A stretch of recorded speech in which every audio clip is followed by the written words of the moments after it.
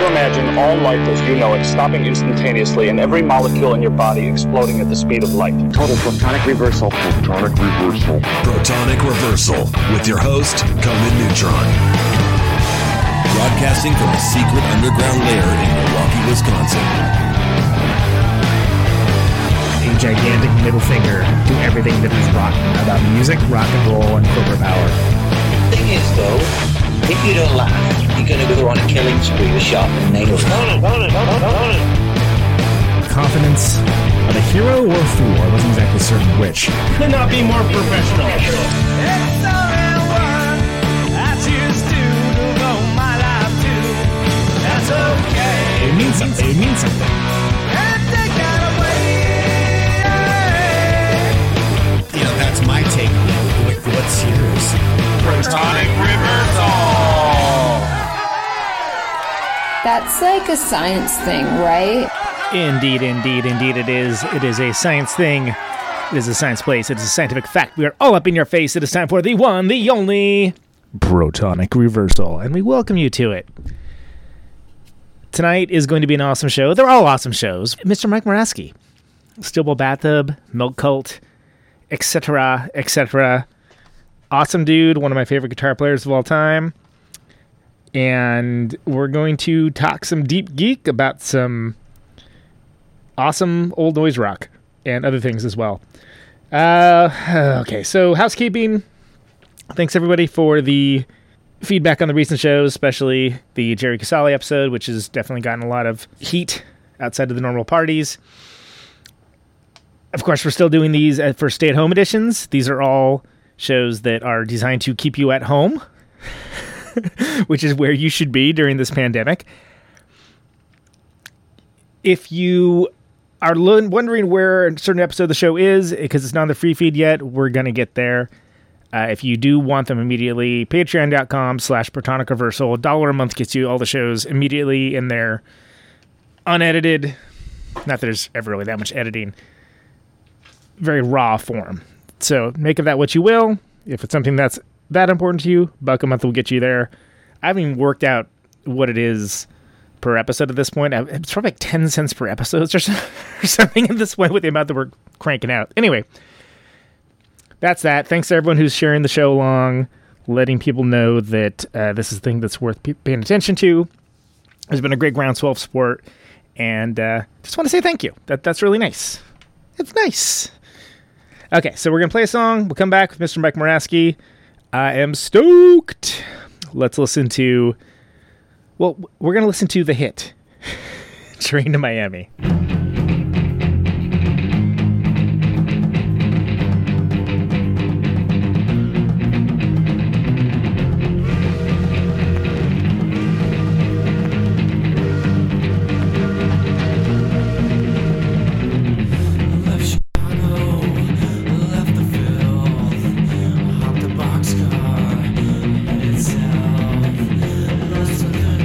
Siamese twins,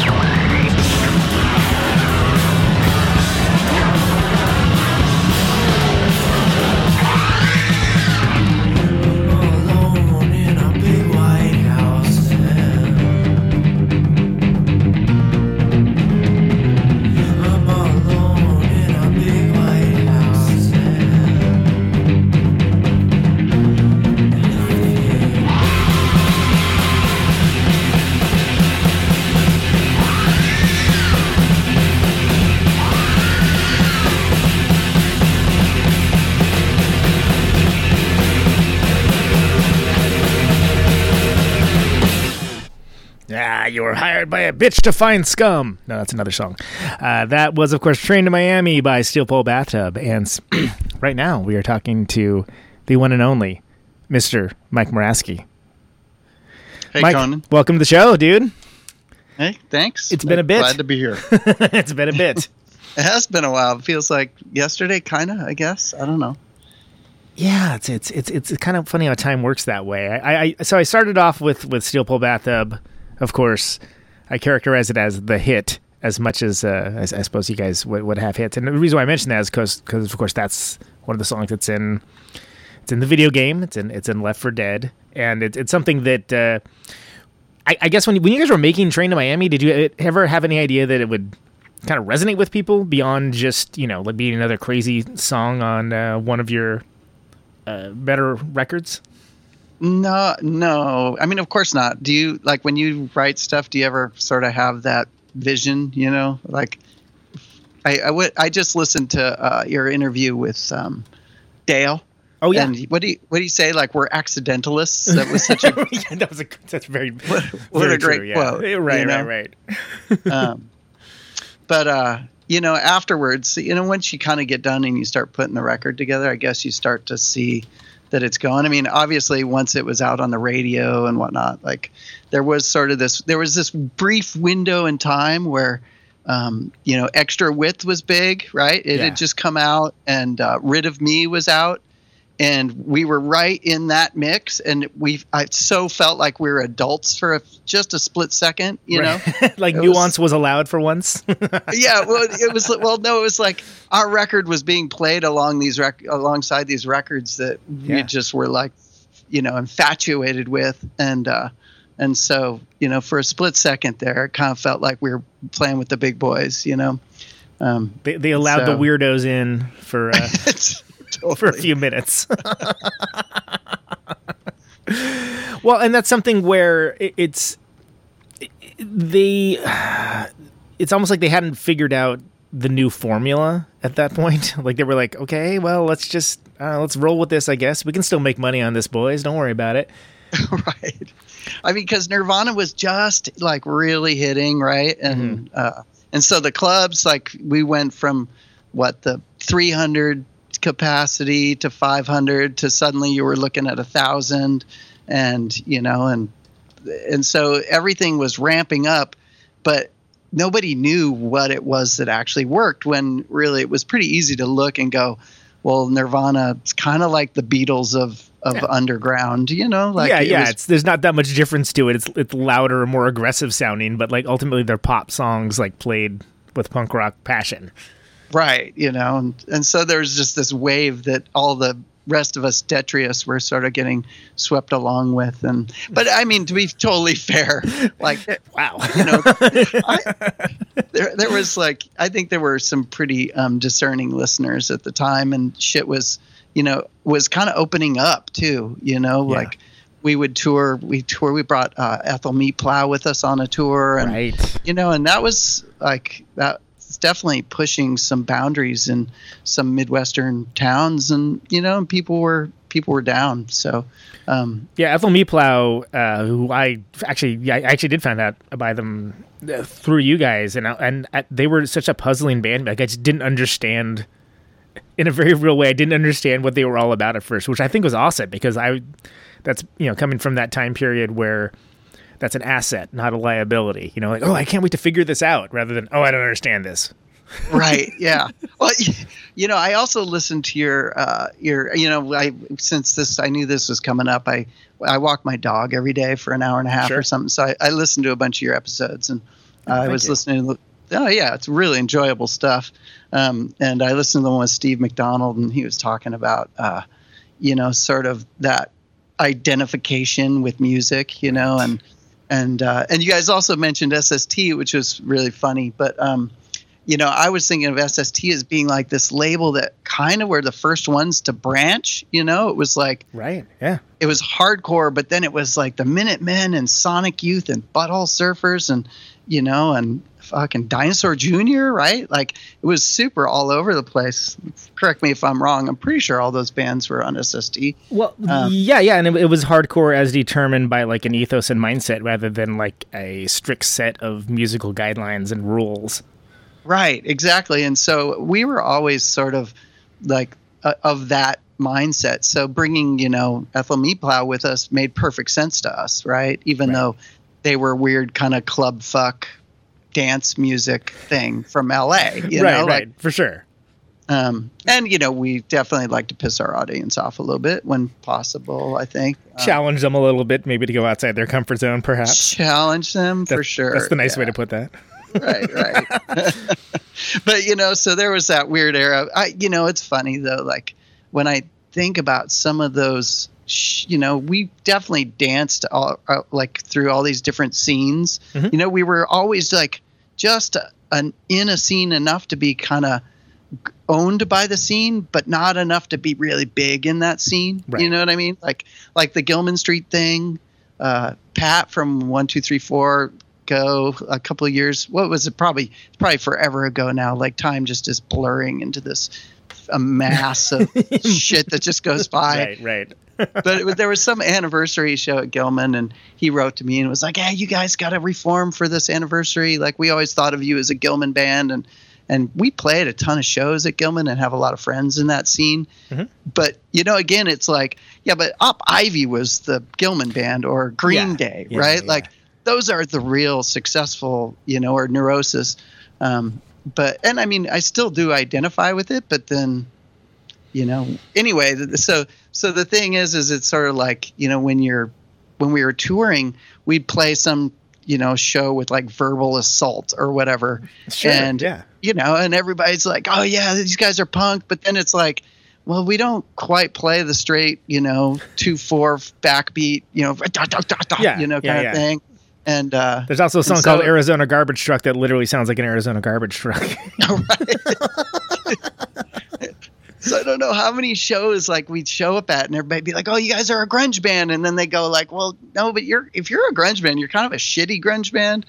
Or like a punk scene would be like, oh yeah, you guys are a punk band. It's like, oh, not really a great punk band actually, and even the noise scene, it's just like, they're too rock or whatever. So yeah, it's almost like you guys were too freaky bizarre for anyone like into like the poppy side of it, and then too heavy and weird for people that were more like conventional indie rockers. Wasn't exactly punk, wasn't exactly metal. There wasn't enough flannel for the grungers,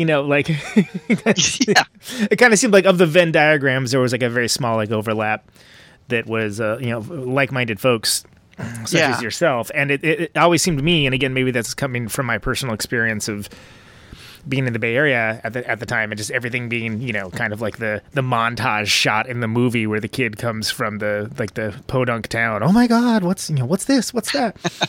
But it seemed like there was common cause with bands like Melvins that also were, as it turns out, rather iconoclastic, but basically following their own thing and their own worldview and making their own world rather than easily sliding into something that already existed. Yeah, I mean, I would agree with that, as in so much as like, I can associate ourselves with the Melvins in any way, shape or form. But, we definitely like, I thought it was really cool that given now it's so hard to not mess up the current, the current blur of reality with the past blur, because it's, right. It's like, well, the Melvins, like they influenced Nirvana, and shouldn't they have been on, Sub Pop or whatever, instead of, Boner Records. But back then it was like the Melvins were a small band, right? Everyone was a small, there just was no such thing as a big, to me, I saw the Melvins. We lived in Seattle for a period there before moving down here, and before we became label mates. But I saw them opening for Oh my God! Now obviously, see, my old brain is totally getting in the way. Rick Valentin always goes and Rose too. They both do the old people thing whenever you can't remember something. Come on, Michael Gerald and Killdozer. Fuck! Thank you so much. And it was just like, and so I was like, oh, the Melvins are huge. They opened for Killdozer, but it was at this like club that held like 200 people, and there were 75 people. Right. You know what I mean? Yeah, and they were big bands in your mind, but when it comes time to, if you think about like, larger impact on the music world at large, it wasn't. It was like underground big, and that's also something where, just to digress a little bit, I think the kids today, a lot of them, I'll run into bands that are younger bands that are like awesome as hell, but to them, like a band like Carp was just as big as like Smashing Pumpkins, and it'd be like, I can assure you that was not the case. Right. Exactly. I guarantee you that's just not true. Yeah. I forget. Sorry, I totally digress. I have no idea what we were talking about. Well, I mean, hey, you've heard this show. That's like, it's half half the show is digressions. It'd be like 3 minutes and that freaking shellac song if there wasn't any digressions. Right. Oh, well, I guess I usually can find my way back if I like give myself a second. But I mean, that scene and talking about like, the Boner Records and like, Kilowatt and that era of San Francisco, and you guys are sliding into that while at the same time being not necessarily of any specific musical genre, quote unquote, scene as a, I guess would now buy it Hot Topic.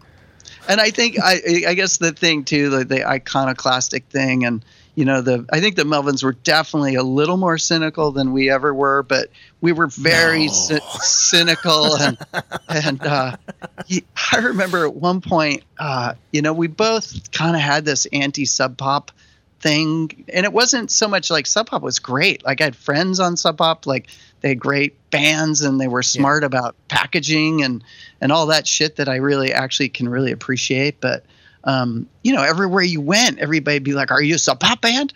Are you, have you heard, Blood Circus or what, I guess, whatever the band was that, that was hot from Sub Pop at the moment. And, so I remember at one point going up and playing. Cat Butt, maybe? No. Cat Butt. Oh, I love Cat Butt, though. It's been about 30 episodes since I did a Cat Butt reference, so I had to throw it in. Oh, man. I just, those guys are rad. And, and they were real good friends with L7, who we were friendly with. And they're just, I don't know, they were fun. They were a fun, kooky band. And so they totally jived with our mentality. But, so I remember going up and playing at the Vogue, I think. And I think it was one of the shows with, no, I can't remember. Anyway, it was a Vogue show. And we were talking to, Jonathan Poneman, like he was going to do a 7-inch for, Steel Pole Bathtub on Sub Pop. And it was going to be our big breakthrough or whatever. And of course we get on stage and start making fun of Kiss and how all the bands in Seattle are into Kiss and and just how to win friends and influence people. The Steel Pole Bathtub story. Just like completely, just completely fucking it up, but that was just how we were, we just were like, well, okay, I guess this isn't our scene, I guess. I don't know. Yeah. Well, and that's also something where I think that is from the outside, it kind of seemed like that was the ethos. Like when I first heard Steel Pole Bathtub, it was on like a mixtape that a friend of mine had made that had the vast majority of Tulip and Miracle and like part of Butterfly Love, but wasn't really clearly labeled what was what. So I just listened to the whole thing as if it was one gigantic composition, and it was something where when I first started listening to it, I was like, wow, this is bizarre. Like, this is like kind of like, it's cool, but it's all over the place. And of course, the thing that jumped out the most was the samples. And, we'll get into that in depth later. We don't have to talk about it right this second. But it even though there are bands that, some of your guitar stuff, of course, I was like, oh, this is like a more like, unhinged Dead Kennedys, like East Bay Reg, like guitar. This is like really interesting. And especially all the surfy stuff, right? And then also thinking that, these other bands like Sonic Youth and Melvins and stuff that I already loved. It's like, oh, it's like this, but it's like a crazed, like psychedelic film noir version of it. Like, I just had a hard time like figuring it out, and I enjoyed the ride of trying to figure it out. And then as I kind of got there, I realized like, oh no, they're purposefully doing this. Like, they can write something more conventional and be more conventional, but this is like what their compass is. They're trying to carve out this, you know, rather than like just take the freeway, they're building a road to wherever it is that they're going. Right. Yeah. And like, it's sort of that laying the track as the train goes concept. Right. Exactly. Like in the cartoon. Yeah. Except for there's three of us, you know, Yeah. and just all three of us were completely, and we still are complete art nuts, you know, just, you know, off in our own bizarre universes. And you know, we happen to still are good friends. And I think, on similar pages, just in that regard, even though as individuals we're extremely different and our exact specific interests are super different. Right. But that aspect of it, the deep interest and love of art and of trying to do something deep and different and interesting and not too precious, hopefully, you know, is all, you know, that's definitely uniform throughout it. Well, there's a lot of things I would use to describe Stillwell Bathtub, and Precious is definitely not one of them. It's not precious music in any way, shape, or form. But you know, in a good way. Like, it's something where, like, and again, we kind of started off this line of thought with introducing the mindset and events happening around that time, that there was that kind of brief moment where just genuine freaks, nerds, and weirdos could get a hearing. And it wasn't necessarily like, oh, you're going to be the next Nirvana, but of course that's what the executives wanted. But it was this confluence of things where weird stuff could get out of its subgenre of a subgenre, click of a click that it otherwise would have been in before. Right. Yeah. And it was weird to be part of that and to experience it. And I mean, admittedly, there were shows, you know, that we played where, you know, like 1,000 people in Atlanta, and they're all fucking there and they love us. Like, and they know our music and they know the songs, and it's like, wow, how did this happen? This is really cool. Right. Yeah. Wow. This must be like what it feels like to be in a successful band. Neat. Right. You know, outside of San Francisco. Right. Yeah. You know, because you hang out in the city, or at least in the old days, you just play enough scenes and get them all coming to your show, and you've got 1,000 people. Right. But at the same time, then we like probably around that same time played. I remember playing Dallas, and it was before Emo had one of his clubs. What was it? Forget, it was different, like the Orbit Room, I think it was called. But it was some other club in the Pearl District, right? That funny neighborhood. Oh, yeah. Uh-huh. The I think so, hipster neighborhood in Dallas.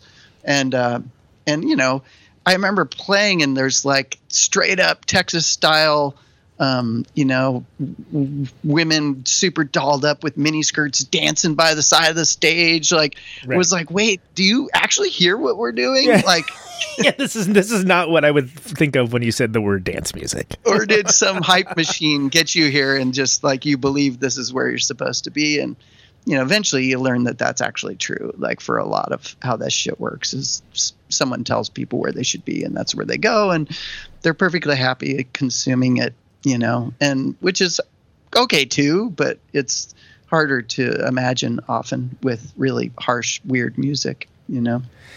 Yeah, and reconciling that with the fact that you're making this artistic statement, like you're doing art. And then it's like, oh, yeah, these people are just here to, you know, have a Saturday. Yeah, the civilians. Yeah, you know? Exactly. The Gen Pop. Yeah.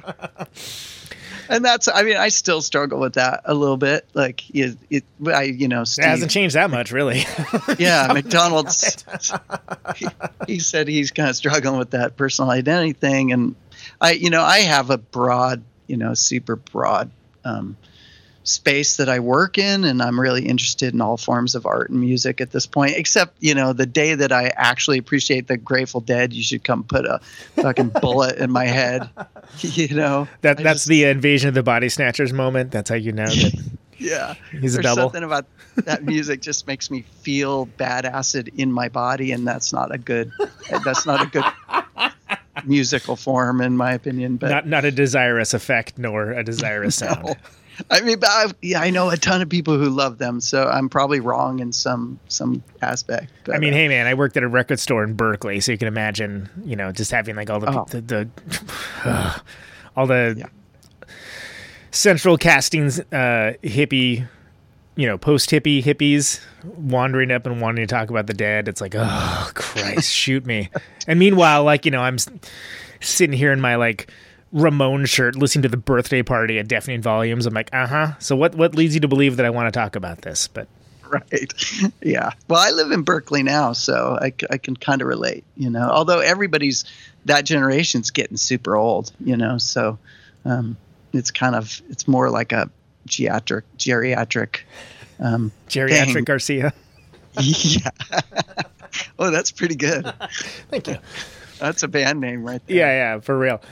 So then talk to me about, because you did, and you mentioned in one of the things we talked about that relocating, because you come from Montana, and then you spent time. There was like Denver, there was Seattle before Bay Area. Like there was like the steel pole bath of prehistory, if you will. Yeah.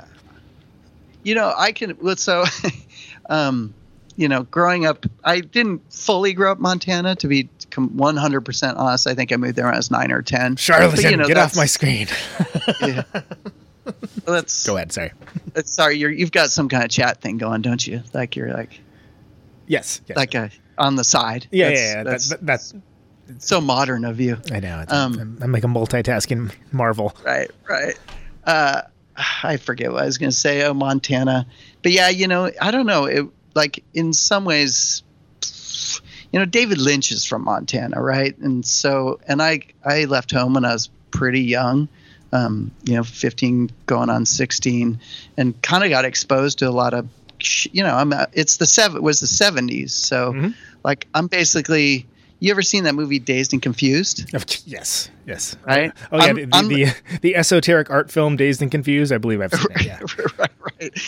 I'm the kid. Like gotcha. Kid, gotcha. Okay. Except for instead of football jocks, like the older kids that were like the football dudes, like they were my enemies, and it was just all weirdo stoner pre-action sports, extreme skiing, types, right? So, the guys who we'd spend our day going and jumping off 80-foot cliffs into, reservoirs and whatnot. And just kind of a real outside of the mains, Montana, speaking of no internet, like there was no cable television practically, right? Like no MTV, no.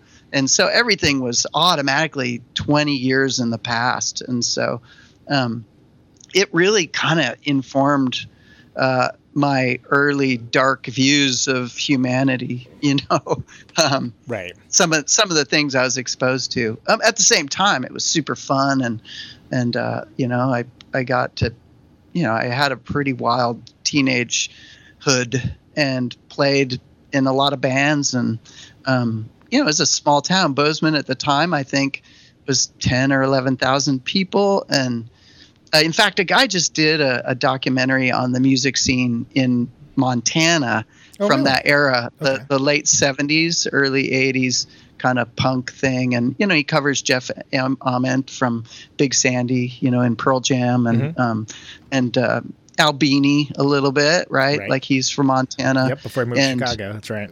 Exactly, right. And then there was this band called the Pugs who were like Devo from Billings, and they were hugely influential in Bozeman because they came to college there. They're a couple, 2 or 3 years older, and one of those guys went on to become a famous film director. I forget what he did, like Red Rock West, and some of those kind of noir films from the late 80s, early 90s that were pretty cool, actually. But anyway, so, when I look back, it's like, it was a pretty rad scene, actually. It's just when you're a teenager, you kind of hate everything and you need to move on. And I wanted to get to the big city and experience. Anyway, so I don't know. I think there's a lot to be said for coming from a small town, because there's nowhere to go but up and out, Yeah, you have to you don't have a choice. You have to devise your own form of entertainment in a lot of cases. And part of that helps you decide what's important to you and what you are looking for from the world. Right, because it helps. It also says what you're not at the same time. Totally. Right? Like you can be like, yeah, these, redneck homophobic idiots over here. I'm not that. That is a thing that I am not. Right. 100%. And especially back then, the 70s and early 80s, like there was even Democrats, quote unquote, as if that's a liberal definition, but were very everyone was fucking patriarchal, religious, very controlling. Those boomers, it's the fucking boomers, they just cannot they still can't let us have go. They won't do it. They won't do it. They just won't. And that's what I technically, okay, this is a beef of mine. Technically, I was born in 1964, so that means I'm technically a boomer, right? But I don't understand how that fucking works because my parents are actual boomers, right? Right, because they're at the top end and you're at like the dividing line, right? And so how do a parent and child not define different generations? Like that's just absurd. That doesn't make any sense. No, and my generation, the slacker Gen X thing was a direct reaction to that patriarchal elbow on the back of your neck thing where it was like, okay, you're not going to let us have it. So we're going to go do something else. We're going to slack. We don't care about what you care about. We're not going to be consumers. We're not going to be ambitious money people. You know what I mean? Yeah. And we're going to live quote unquote alternative lifestyles. Right. So anyway, that's a little bit of my beef, especially about, that era and rural America and whatnot. Well, those generational things are so ridiculous anyway. I mean, it's something where I'm technically Generation X, but like it's like I'm an in-betweener. And the best thing I heard from it was that I'm part of the Oregon Trail generation, which I thought was amazing. But it's unfortunately only something I saw once in an article and nobody ever said it again. But I like that though. Yeah. I like that because it tells you everything you need to know. Like I played Oregon Trail in school at lunch, and like that tells you what you need to know. But it's like I'm definitely not real. I'm not a millennial, really. But it's like I kind of feel like mostly left out of the Gen X conversation. Also, I'm just sort of in this in between thing. So I mean, it's also arbitrary. Yeah, because I assume. Wait, you're like what year were you born? 70s, like late 77, December 77.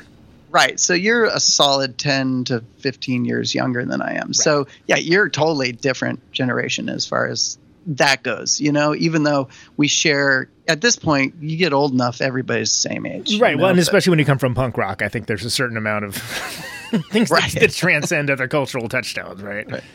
Well, and that's sort of the thing that at the end of the day, like that, even though labels, like you can't really define yourself with labels. They're really helpful to like say, well, actually, these are my people.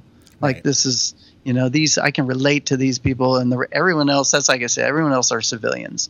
And once you go into the civilian population, you got to figure each person out individually, and that's a lot of work. Yeah.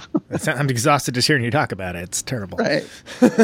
So you're living in Montana. You have your sort of cultural shorthand. You're defining yourself by what you aren't.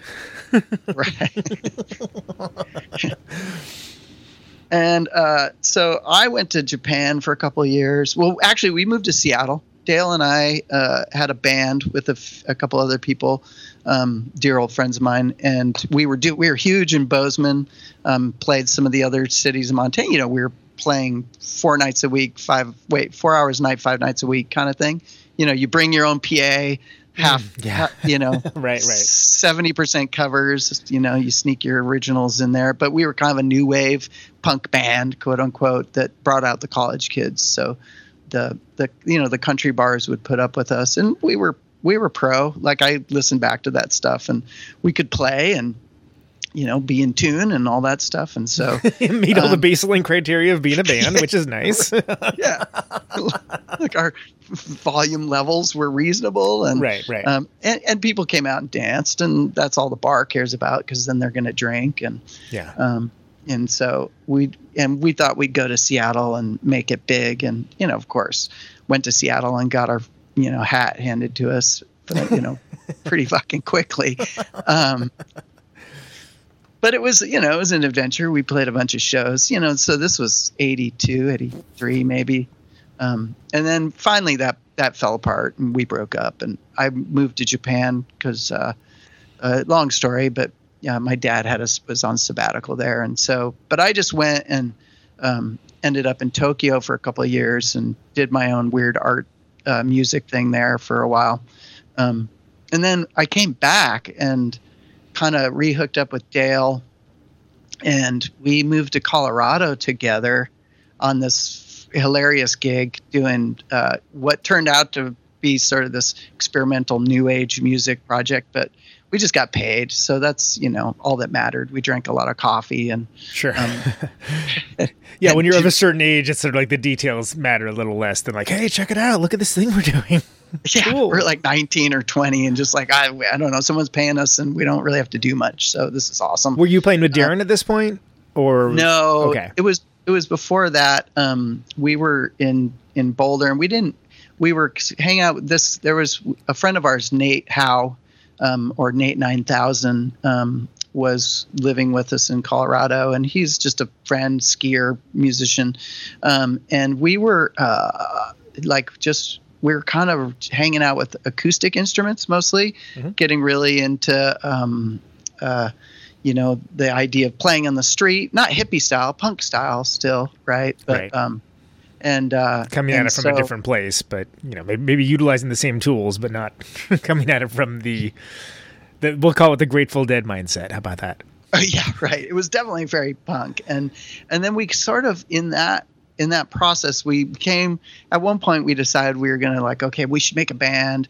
And we had this thing where we had a newspaper subscription, and we would go through and just pull the newspaper apart and just never throw it away. And it was just like all over the floor. So the house was slowly filling up with crumpled, cut up newspaper. And, it was just everywhere. And we were cutting words out and taping them all over the walls. And so eventually we were like, oh, I think the original was Steel Pole Bathtub Sour Boot Voodoo Milk Cult. Right. Yeah. It really flows out the tongue. Right. And so, of course, this is my memory, which I have a weird, fucked up brain that remembers things in kind of blurry concepts. So, Dale, you'll have to have Dale on, and he can correct all of this for you. We've been talking about it for a while. It'll happen. I don't know what his excuse is now. Like, there's not like he's got something else better to do. So, well, he has a great memory. So, that's the thing. Like, he can actually remember the reality of it, like the quote unquote proper way of remembering things. Yeah, actual reality versus perceived reality. But I mean, I think there's a certain degree of rational effect every time you talk to different people from a group, and that's okay. Yeah, good, because that's about all I got. But anyway, so true to form, like, because we were both very into the New York factory scene and the sort of this idea of marketing as art form and whatnot, and so Dale started putting up posters before we were even performing. Oh, that's right. And Jesus, I knew about this and I forgot about it. So I'm glad we're talking about it. And it was such a great thing. We did that in San Francisco too when we moved here. Just putting up these really cool looking posters, but with no date on it. Yeah, and and here's the reason why I remember it. I did the same thing. It's one of the many things I ripped off from you. Like, before Replicator was a thing, we did the same thing. It just these mysterious looking, like, oh wow, what is that? Like, and I was like, oh yeah, I wholesale ripped that off from Steel Pole Bathtub too. So there you go. Yeah, and it's really easy because then you don't have to go actually get a gig.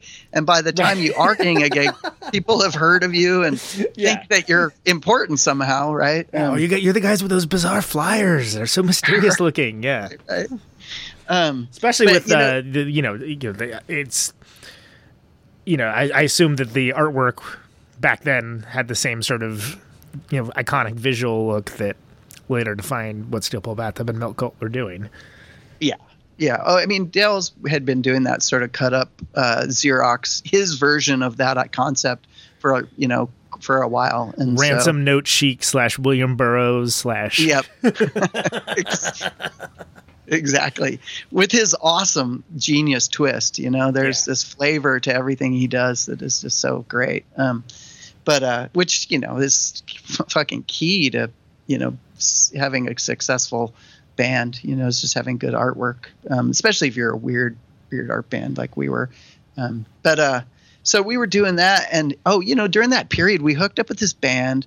We became really good friends with these guys, Bloodflower.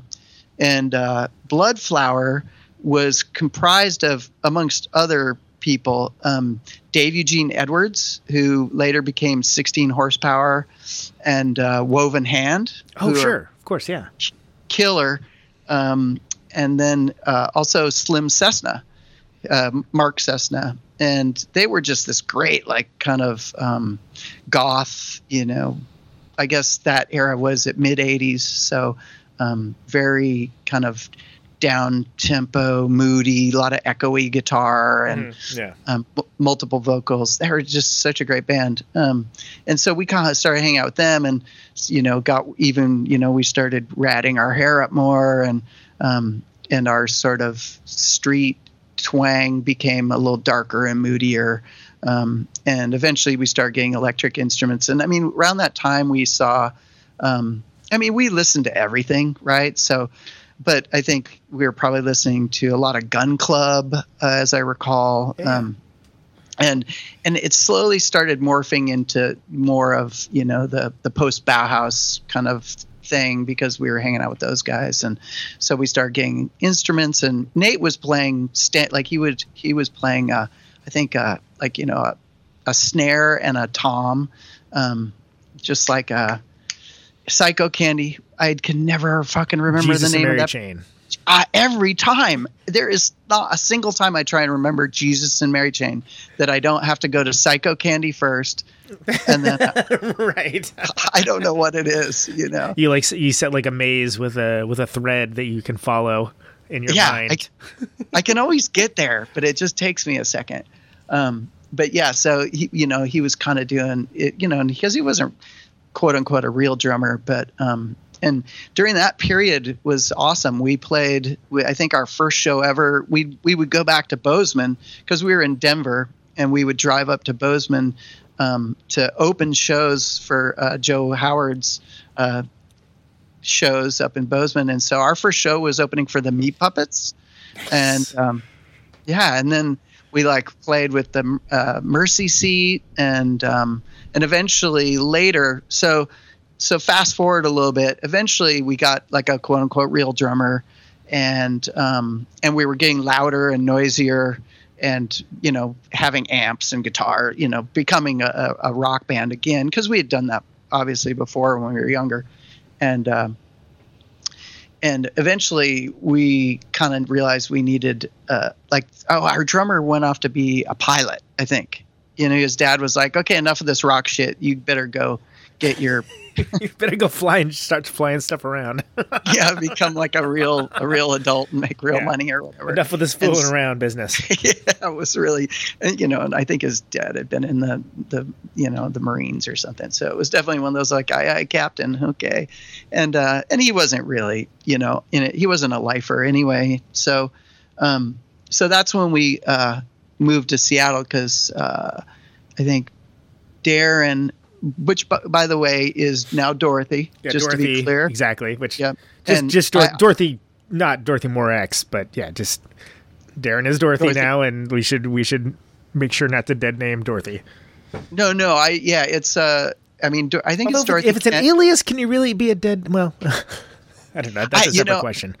And I try to I think it's all groovy, but I have two very woke teenagers, girls, and so I know that, as a old white dude, I am not really entitled to any sort of opinion or anything. But when it comes to telling stories, in the past, I have a really hard time applying Dorothy to Darren. Right. It's it's two different, and they're still the same person. But for me, it's a harder thing for, it's like saying they.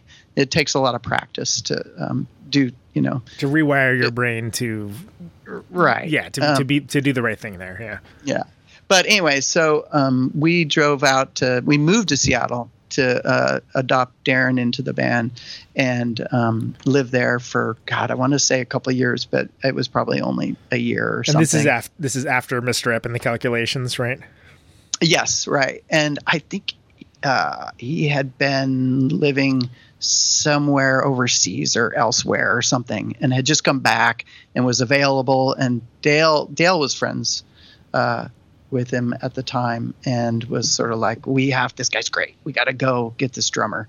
And so I was like, okay, let's go. Seattle sounds great. And, you know, during that, okay, so this is the funny part. So anyway, and as that happened, the music we were listening to continued to morph, you know, and get darker and heavier. A lot of Henry Rollins started coming into the picture. Big Black was sort of, Big Black came along a lot earlier, but and I was exposed to it because of the Montana thing, but it just became much more part of our diet, and Darren was part of infusing that SST. So anyway, so we're slowly but surely getting noisier, and we had another guitar player at the time who was not interested in going that direction, and so Paul Rose, he ended up exiting the band at that point, and pretty much that's basically 85, 86, somewhere in there is when it solidified into what became Steel Pulpata that everybody knows. That's when you had that first cassette demo, like around that time period, like before the We Own Drills, but the earlier one. The We Own Drills tape is the first one with the 3-piece, like the three of us. Okay. And then the one before it, the house tape, it's sort of the folk art house cabin. Yeah, I have a copy of it somewhere. If somebody put a gun to my head and said you need to produce this right now, I'd be a dead man because I couldn't find it. Yeah.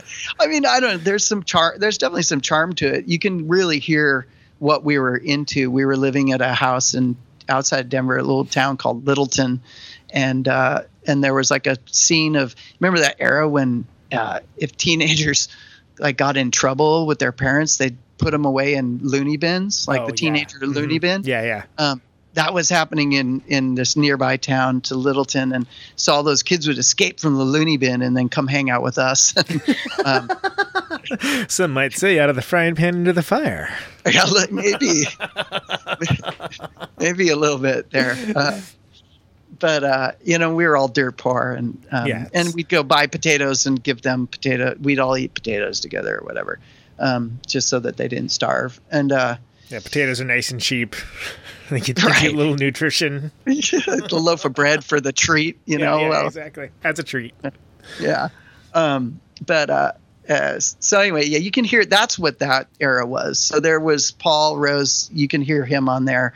In fact, there's one of the, I forget what the song is called, but it's like really beautiful. And you can kind of tell we were in a different, that was the space we were in was sort of a bit of a different mindset, but you can sort of hear where we're going at the same time. Yeah. But we had met this band. We would play, so we would still continue going. So then from Seattle to Bozeman and playing shows. And we went out and opened for Sonic Youth, I think, is one of our first shows as that 3-piece. And they were just super into us. So we then followed them to Denver.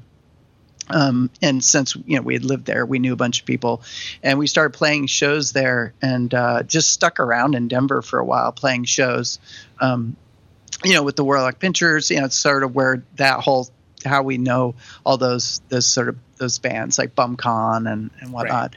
Right. And anyway, so the Rhythm Pigs came through, and I don't know if you remember the Rhythm Pigs. Wow. Not heard about the Rhythm Pigs in quite some time. No. Right. Like kind of country punk. Yeah. And they had this whole thing where they would go on tour, quote unquote, and they would basically move to a town and then make girlfriends and stay there on people's couches playing shows until the town would sort of kick them out. And then like a Wild West medicine show or totally. Or a grifter in the 20s or something along those lines. Just wait until you wear out your welcome and then Move on to the they, next town. Run out of town while they're shooting at you. Right. That sort of thing. And so we thought we would try and do that. And we kind of booked some shows and tried to pull that off. But Denver was really the only place in Bozeman that we could actually do it because we knew enough people that we could, hop around. And I guess we weren't enough of ladies' men to really have places to stay or whatever. And so I had a really dear old friend in San Francisco. And so we kind of came out here. And they had a warehouse in East Oakland, and we played a couple shows and just were immediately like, we got to come back here. Yeah. And so, in those shows, I think those first couple of shows were like, Christ on Parade and Op Ivy and, and the scene was banging, as they say, you know? And so and then we moved back to Seattle, get our shit together, and then kind of move down to San Francisco. And that's sort of the beginning of, the Steel Pole Bathtub as the world knows it. So, and it's, there are elements on that EP, the We Own Drills. Like there's elements of what you guys would do there. It definitely sounds like, a Baby Pictures version of Steel Pole Bathtub. But of course, Butterfly Love is really when it's kind of like, that seems like the first statement of intent recording for what you guys were doing. That sounds about right. Yeah. I mean, the whole package, right? The art and the kind of appropriationalism and the noise and the writing. It's so funny. I still struggle with the writing a little bit, but I'm super into the paradigm. Like, I'm not so much into like, we didn't have internet or phones or because you can't explain that to the kids. And honestly, they don't give a shit. They're like, and you know what? They shouldn't. It doesn't matter. No, it's like, whatever, loser. Like, that sounds dumb. Anyway, moving on. Right. Exactly. It's like, well, you can't imagine how much dumb stuff we had to do. But you can. But the paradigm of the time, I think, is really interesting, and you think about, so quarantine.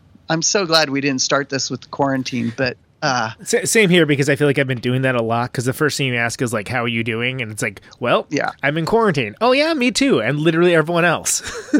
I mean, yeah. I'm not suffocating in a tent with none of my family around. Thank you. There's other people doing far worse. We have Netflix. It's therefore way easier than it was being on tour anytime in the past, couple decades before this. Exactly. I mean, I'm definitely old enough. I'm very paranoid about getting the virus, but still. So you'll relate to this. It made me think of you a little bit. Is my wife and I, mostly my wife, but I do it from time to time, do this thing where we've contributed a bunch of money, and there's this organization that buys like 50 meals twice a day from 2 restaurants. So they're cycling through local restaurants, sure, and then delivering them to healthcare workers on the front lines. Right? Awesome. That's so killer. Yeah, it's good. And so all we do is we're the driver, right? And we've got it down like to where you call, you arrange it, you pull up, you pop the hatch in the back, so because I really, really, really don't want to get this thing, like I could easily be one of those people that's like, oh, well, he was alive last week. Yeah, totally, because it happens very quickly that way. Yeah. So like I'm no hero, but anyway, so last night I drove to this little restaurant that's down like at 12th and Webster, downtown Oakland. And then was driving to Summit, which is just right. You just go right through downtown Oakland to go to Summit. And, holy shit, like everything was boarded up. Oh, dude, it looks like 28 days later or something, right? I mean, it was crazy. Well, the crazy thing is it looked like Oakland in the 80s. And that's where there was just nobody like anywhere out and about. Well, I mean, not that, but it was pretty like, you think about that. Oh, because it was boarded up. Oh, God, because nobody was open. Yeah. Like that uptown neighborhood, quote unquote, right? Yeah. Like, in the late 80s, that was it was barren enough that you were scared. It was like, someone was going to approach you with a gun. It looked like Mad Max or something. Right.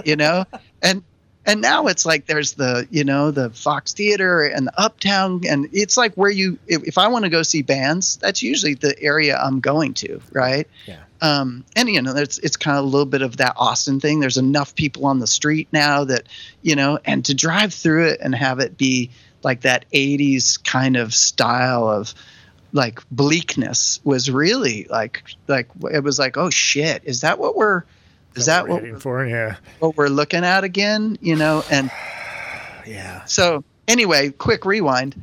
That's, when I think about those early records and our love of kind of the dark story, and it was like, sure, Albini was writing stuff like that, and clearly Rollins was, but everybody was. Harry Cruz, Bukowski, it's like very dark. Hubert Selby Jr. I mean, there's plenty of, yeah. It was a dark time, kind of, right? Like, but we reveled in it, and so I don't know.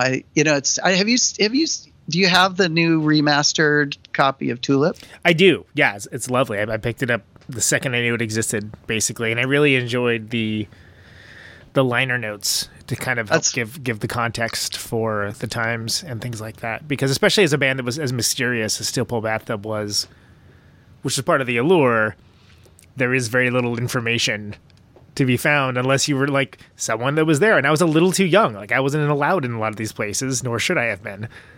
So, right. To be able to learn about it in the liner notes was great. Those dark dens of iniquity, right? Yeah. So it was nice to be able to glom onto whatever context was provided there. That's still, there's an allure of mystery about the band. Still, it's not like it was all laid bare and forensically analyzed or anything. But well, good. I thought it was a lovely package. The mystery is definitely part of the goal, I think, always, just a little bit. But those, if you read like the three different descriptions of that era, like if you read Dorothy and Dale's, they're pretty bleak, Yeah. And, it's not like, the magical Harry Potter side of things. It's more the like, watch your ass side of things, which also matches from, my experience first moving to Oakland was like, oh no, this is you have to watch out where you're going here, and you must treat the area with respect and be aware at all times because bad things can and will happen. And then of course now it's artisanal mac and cheese and totally. Everything's like totally brunched out where it's like, oh, okay, well, this is not what this used to look like. I don't know what to tell you. Which it's pretty. I guess we're describing gentrification is what we're doing, but I mean, you know what I mean, where it's sort of. I mean, but it's also a giant cultural shift. I mean, gentrification, like, it's. I mean, I have a bunch of feelings about the whole thing in general, but when you think about context and artisanal mac and cheese, it's a lot harder to get up and sing some song about like, sex with, Siamese twins and then like child sacrifice in Florida, right? Like, and by the way, try the veal. Yeah, it's a different vibe and a different mindset because there were, and as you all know, there's been a lot of talk of like old San Francisco of late on this show for whatever reason, and there was this idea that like there could be anything around the corner, like it could literally be anything. Oh yeah, I mean, okay, so good or bad that we had the early, like when we made Butterfly Love, we had this apartment on Van Ness at like 21st. You remember the old Cala? Cala Foods. We were like half a block away from that, in towards town, and. That we would take the 21st Street BART or 24th Street and you just never knew. Like, luckily, the thing about being a punk in that era, or that's whatever you would call whatever we were doing, was that we had nothing. Like, maybe I had $2 or something that was my burrito for the day, but literally there was no reason to mug us or do. You didn't have anything. Exactly. Why would you bother? Yeah. And we were also dumb and tough enough to kind of, march around in those spaces. But, there's definitely lots of stories. Anyway, so I remember we had this apartment, and I had the big room in the front with the bay windows, and I was paying $200 a month, which is... That's how much the window would cost these days. No, you just get the window. You have to sleep on the sill. You gotta stand up. You can stand in the bay portion of the window, right? Yeah, maybe get one of those restraints that you use for stretching out the back, and you can sleep that way. Totally. But I saw so much violence go on out on that street from my window. I'd hear somebody screaming, "Look out!" and there'd be two guys just beating the shit out of somebody, and there was just a lot of gnarliness going on. And so, I don't know. I always tried to, akin to those other artists that I was talking about, trying to cast, for better or worse, trying to cast that ugliness in a positive light. You know what I mean? Maybe not right. Positive. Positive is the wrong word. But just try and put some mystery and beauty to it in a way that, that you just kind of, and like I say, it kind of comes from my exposure to weird shit in Montana too, where you're like, holy shit, this is so Lynchian what I went in retrospect, but before Eraserhead came out, or maybe right around that same time, but, kind of seeing some things you're like, this, he wasn't just making all that shit up. A lot of that was like things that if you went out into rural, poor Montana, you could see those things happen, or things very similar in vibe. And so, inclusive even of the Dennis Hopper style, like, what are we stepping into here? Like Blue Velvet, where you got Dean Stockwell singing. You're like, what in the name of hell is going on right now? And you're like, okay, so I'm in a town of the population like 400. Yeah. And this evil guy controls at least half the town. Right. And, exactly. And if things go south, my experience of this could become very, very evil. Yeah. And I could be at the wrong, either way you look at it, whether you're on the wrong end of that stick or the right end of that stick, it's ugly. There's all these untold tales of minor miseries and major ones that you wouldn't necessarily even be beholden to. Right. And so then you fast forward and it's bleak, whatever. And, and so you kind of, now I'm older and I've had therapists and, worked through all that kind of shit. But, you got to do your best to try and make it so that you're like, oh, wait, these things that I was witness to or had done to me or whatever are not horrible. Maybe they're actually beautiful. You know what I mean? Right. So finding the allegorical way of representing that and turning it into something cool, whereas maybe the experience itself is there's nothing cool about it, but using that in some way to make something, to take ownership. Yeah. And, kind of. And if you look at were you a Raw Comics fan? Oh yeah. Oh Jesus. Wow. That's something I haven't thought of in a while. Sure. Yeah. Yeah. Right. Yeah. I mean, see, that's a good, just you open one of those, and suddenly it's 1986. Right. And it's like, oh, this is what they were doing in New York. Right. Because you think about New York in the 80s, you had the Lower East Side. And if you went too far east, that neighborhood was not to be fucked around with either, And so anyway, it's sort of, I don't know, I like to dwell on these things a little bit just because it's the paradigm of the art. The art didn't come out of a vacuum, and you can't just put it next to artisanal mac and cheese and have it make sense. Right. It has to have context. And that's something that I feel there was a noir-esque element a lot of times to what you guys did in that way, that it almost feels like it preceded one of those kind of, is it a documentary or is it is this a reenactment? What actually happened? One of those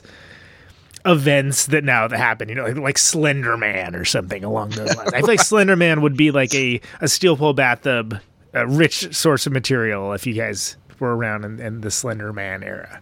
Right. No, I mean, that's exactly. And, you look at other, there's a whole lot of other bands doing things like that. And it was sort of really, at the end of the day, it was sort of, if you were able to bend it to the pop medium enough, right? Like, or somehow make it less harsh, then you could, kind of pilfer it off on the mainstream, I guess, and in fact, I mean, I'm super aware, like, because my work now, like, I'm making music that often is consumed by tens and tens of millions of people.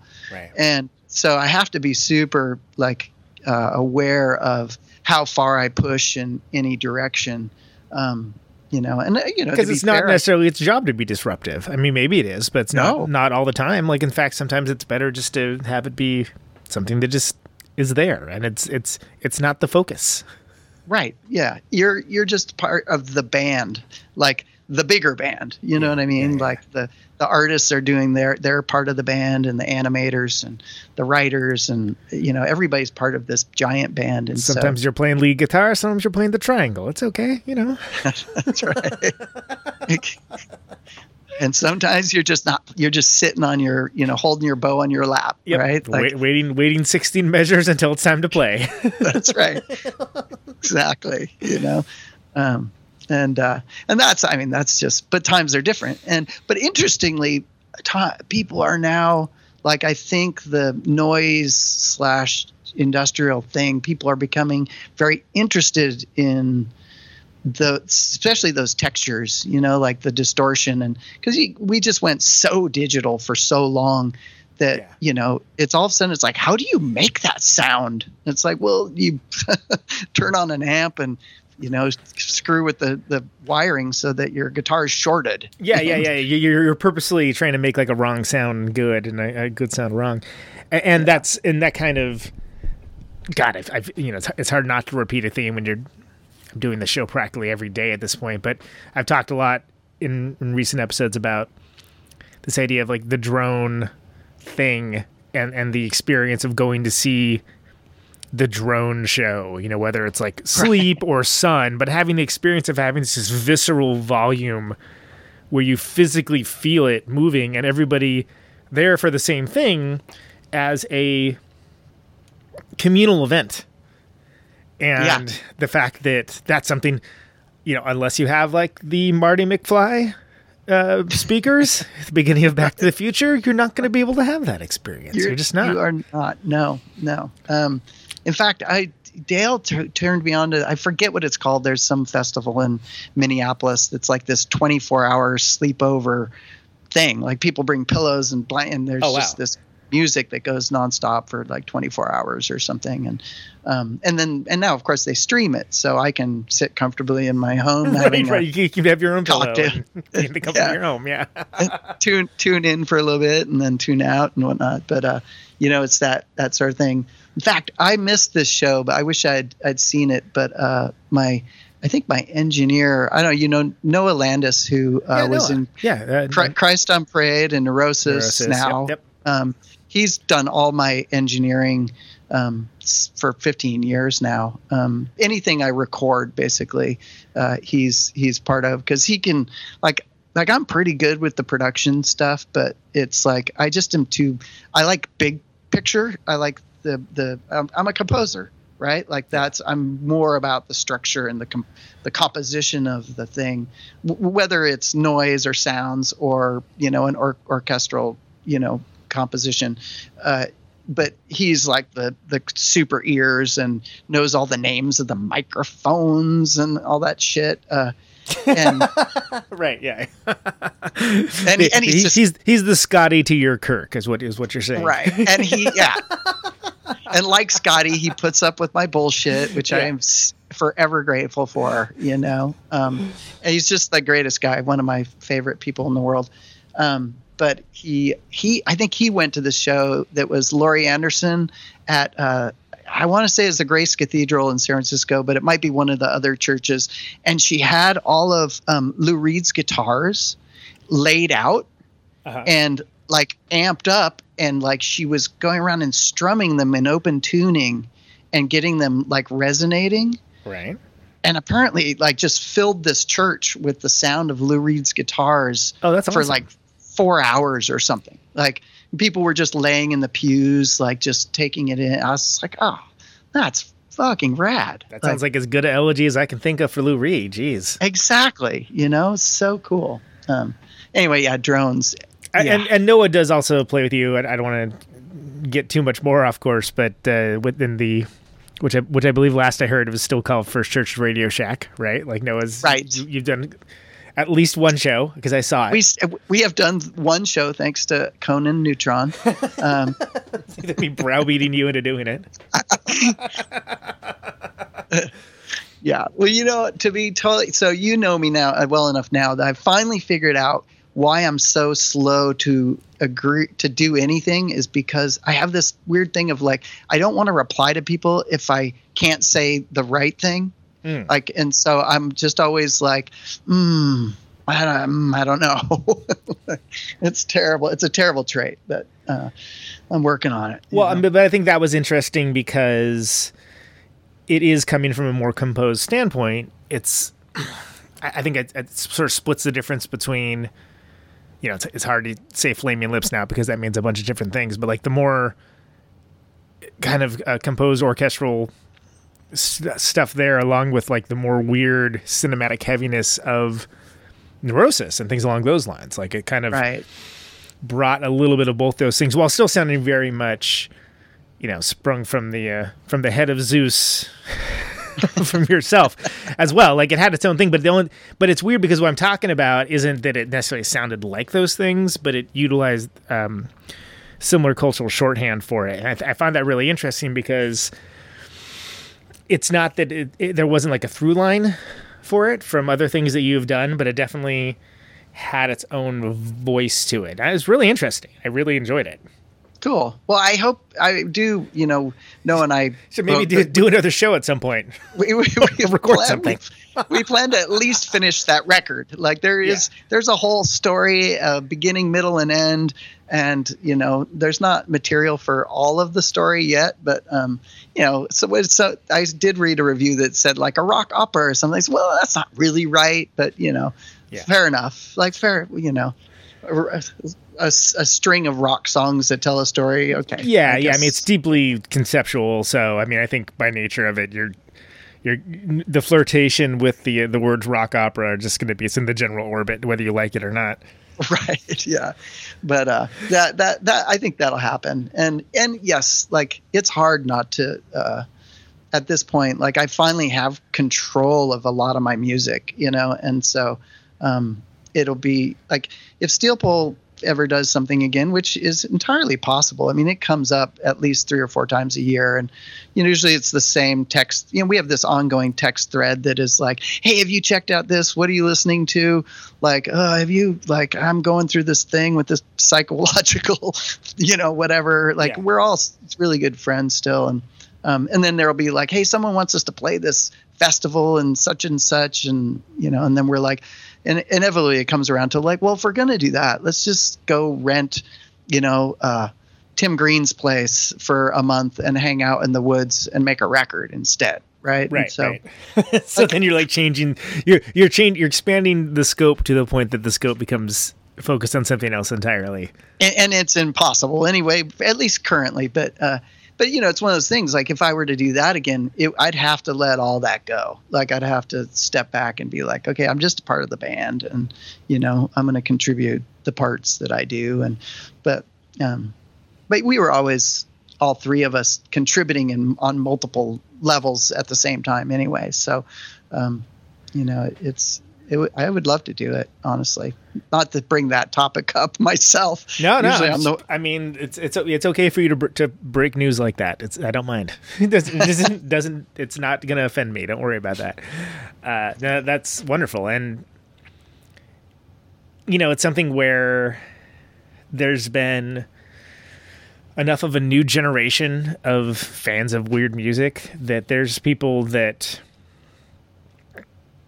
listen to those records still and love them that maybe they weren't even like born when you guys were around the first time. You know what I mean? Like flat out. Like, and it's, And there's an appetite for it. Is an appetite where like, hey, suddenly you're going to be a band and make your money on touring? No, probably not. But that said, there's enough of an appetite for it that, you know, if that were an avenue you were going to pursue, I think you'd find that there'd be not just a bunch of bearded, pot-bellied old-timers hanging out necessarily. Right. Well, I mean, that's the beauty of the modern thing, right? Is like there's room for every niche, right? Like you can kind of do that. I mean, there's, you know, like when you look at Neurosis or bands that can still go out and fill a theater and you know, because they've just continually built it up over time. I kind of wish we'd done that a little bit. But then when I look back, it's like we needed to not be touring anymore at a certain point, you know, like, you know, I think the last year we toured 8 months or something. And, you know, it takes its toll for sure. Well, it seemed like it went to the point of it being from sustainable to not sustainable. And I think that's, you know, that's tough. There are bands that I've warned them. I'm like, look, I love that you're hitting it this hard, like Black Flag, but you're going to burn out. Like, you got to be careful, man. Like, just, I'd certainly, myself, I always am totally okay with trading, not being able to do everything all at once all the time with sustainability. And I think that's it's a hard thing. Usually you need some retrospection or, oh, we fucked that up. to realize that, but I think it's important.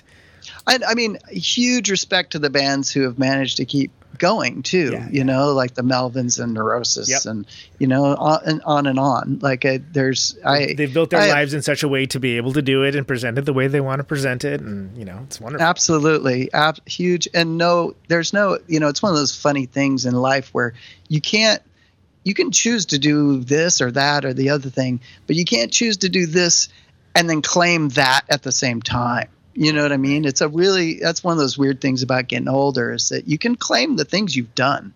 Like, that's totally fine. It might not be very cool to claim things, but you definitely should not be choosing one and benefiting from it and then claiming the other. And so I have just enormous respect for bands, touring bands and working artists. Like, and I'm a working artist, but I mean like a performing artist, I should say. Right. You know?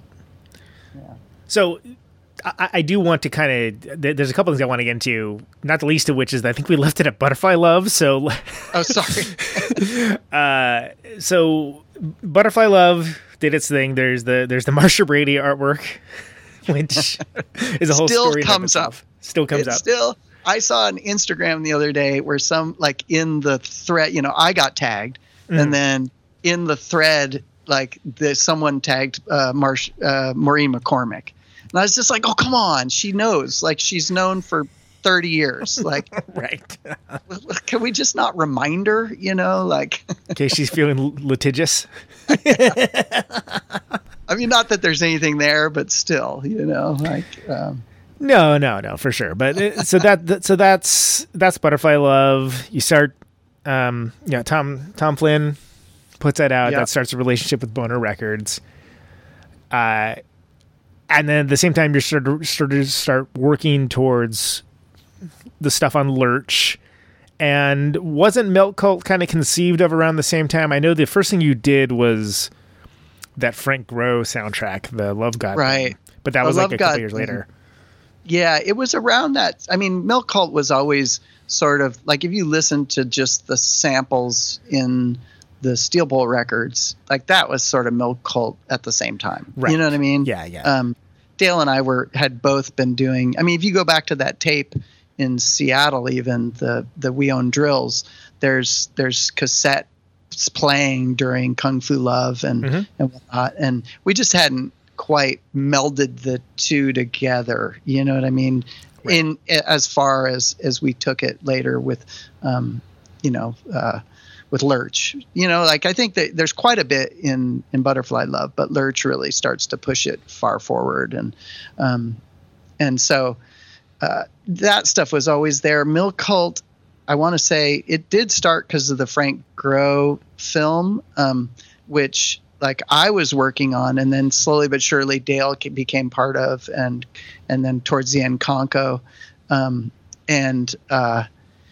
so I think though, you know, he only used a portion of that, or no, he used it for the pilot. So he made like a rough version of that film that was super fucked up, and the final film is super bizarre and like in outer space, and harsh and weird. But Stu from the Australian band, not King Snake Roost, but the other one. Let's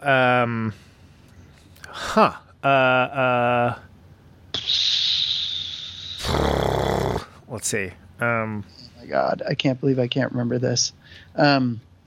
Anyway, he in fact he just has a new band in New York City. I forget what they're called, but it's like Noise Rock All Stars or something kind of along. I mean, that's essentially what it is, but I think it's also even kind of called something like that.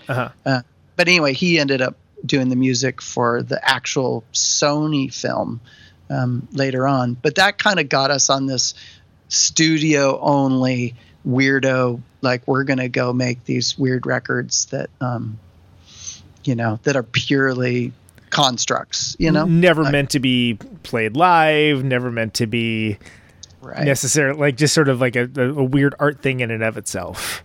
Yeah, like purely just who knows if anybody will, you know, if Tom puts it out, that's fine. Like, but then they ended up kind of being more interesting and consuming more of our time, and they you know, we kind of came up with this formula that was sort of like a. Do you know what a exquisite corpse is? Yeah, of course. Like the drawing game where you have the you start off with one thing and then someone else kind of comes up with something else, and the idea is you put it together, but nobody really has any idea what the other people are working on. Done. Yeah, it's right. like the drawing versions. Let's say you draw a head and then you draw the neck, and then you fold the paper so the other person only sees the neck, and then they draw from there. Like you know enough to get started, but you don't have any understanding of what the other folks are doing. Right, exactly. And you can do that with poems, and you know, there's all manner of exquisite corpses out there. And you know, because computers were just kind of becoming part of the studio process, which is another like pre-internet, like back when we had actually used, you had to calibrate the tape. And, Yeah. And so we were like, oh, the computer can allow us to do all these kind of constructionist things that now we all take for granted. You know, it's like, of course you can construct music because there's whole genres that are purely that, right? Like, right. But back then it was like, oh, okay, what can we do with this new thing, right? And so one of the things we came up with is like, oh, if we get people in, we can constrain what we play for them, and then get them to improvise to the constrained version of this thing to kind of draw different style and types of performances out of them, you know? And so we started doing that. And I think we ended up doing 3 or 4 records that way. Yeah. So you had so obviously, yeah, there was the soundtrack first, and then the next one is Burner Berry, which came up recently when I had Billy Gould on, and oh, right. Yeah. I sort of ambushed him with that one, and he was very surprised and pleased to hear about that. Because you have the Neurosis guys on there, like Blake from Jawbreaker's on there, Patton's on there, Carla from Geraldine Fibbers. Right. Mark Davies, I think, is on that too. Yeah. Oh, Mark Davies is fantastic on there. Yeah. We were kind of just bringing everybody we knew that could, you know, contribute in some way. And that was a little more like just kind of by the seat of the pants, like, okay, here, we're going to try this thing and let's get a bunch of guests in, and that'll be cool. But then it kind of started to formalize this idea, and we went to Japan and did it there, which turned into Vietnam June Pike. Mm-hmm. Oh wait, is that right? Vietnam June Pike, or was it, it's one of, you know, it's like, it's one of those things where you string all the words together, you know, like the names. The like almost portmanteau, but it's not. But let's see if I can find here. Like, I have the internet here, so I can. You got the internet? Wow, you say, don't say. Bruce Lee, Marvin Gaye, right? So it's not Vietnam June Pike, because that's a really good one. But Bruce Lee, Marvin Gaye was kind of built off of all these noise artists that we when we were on tour in Japan and then stayed an extra week or two and kind of did one of these constructions with a whole bunch of Japanese artists, including the guy like from Violent Onsen Geisha and so on, a bunch of that sort of scene. And then we went to France and did Project M13, which actually a super organized, like paid for by the French government. We went and set up shop in Marseille, right. At La Friche, and brought in, it was like 3 to 5 sets of musicians all day long, every day, and it was super cool. It was really fun. Yeah, crazy. Oh, by the way, Lubricated Goat? Was it Lubricated Goat? Lubricated Goat, thank you. Jesus. That's better now than when I was just about to go to sleep, which is usually when I would think of that. I know, Wake up, Lubricated Goat. Shit. And then you're texting me, right? Like I thought of it. Yeah, exactly. Project M13, obviously it's a fascinating record. It's really kind of the same but different vibe than the other Milk Cult things, but definitely like some bold sort of like no rules direction on there. Like there's all kinds of different songs on there, and I mean it was like a grant from the French government, right? That's yeah. Totally, which is amazing. And the crazy thing is that while we were doing it, I mean, it was the best. Like, to be. I have a giant apology to my ex-wife, Claire, who set the whole thing up because she's from Marseille and is really tight with the people who sort of hosted the whole thing. And she didn't get thanked on the record. So if you're listening, Claire, I am still sorry about that. Move. So it just wasn't on purpose. It just somehow it just slipped, our minds or whatever. But while we were there, props on Protonic Reversal now, so it all works. Yes, yeah, see, bigger and better than ever. But we were staying. So the La Friche is this huge art compound that they only have in Europe. I've never seen this sort of thing anywhere else. And it used to be the Gaulois tobacco factory, right? So it's this giant complex with big buildings and spaces where they would smoke or whatever, dry the tobacco leaves, and then there was the director's house, and we got to stay in the director's house that had this big studio in the basement. So we spent a month there, like I said, like kind of screwing around with musicians all day and then partying with them at night. And while we were there, the what we would call the federal government, but like the main government of France, had a giant election, and they voted in a new government, and they voted in a new cultural minister, and they all came and visited. So like we had this visit from like wow, the heads of French culture, and they were like, okay, there are Americans here and we want to see what they're doing, and it was super cool. That was a one of those dreamy experiences that was super duper fun. And playing and working with Dale and Conco was just always a blast anyway, because it's sort of like Steel Bull Bata, but with this other, Conco is, at the time it felt like way younger, but he's probably only like 5 or 6 years younger. Right, which as time goes on, that matters less and less. But at the time, you're like, oh, you're just a kid.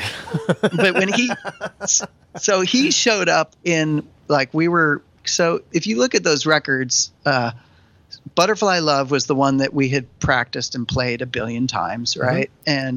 And then we toured with Flaming Lips a bunch around that time, and they were always saying like, you guys are so powerful live, like your next record needs to have that power, like you should make a record that has. And their record, I think it was Taste Metallic or Clouds Taste Metallic or whatever, came out right around that time, and it, like, you could see they were trying to kind of do the Nirvana, like, it's live, it sounds kind of live, the drums are a little distorted kind of thing, and so we then made Lurch, which they were like, well, okay, we didn't quite mean that, but you know. Yeah, that's it. Sort of like you might want to leave something in there for the proletariat to be able to latch onto.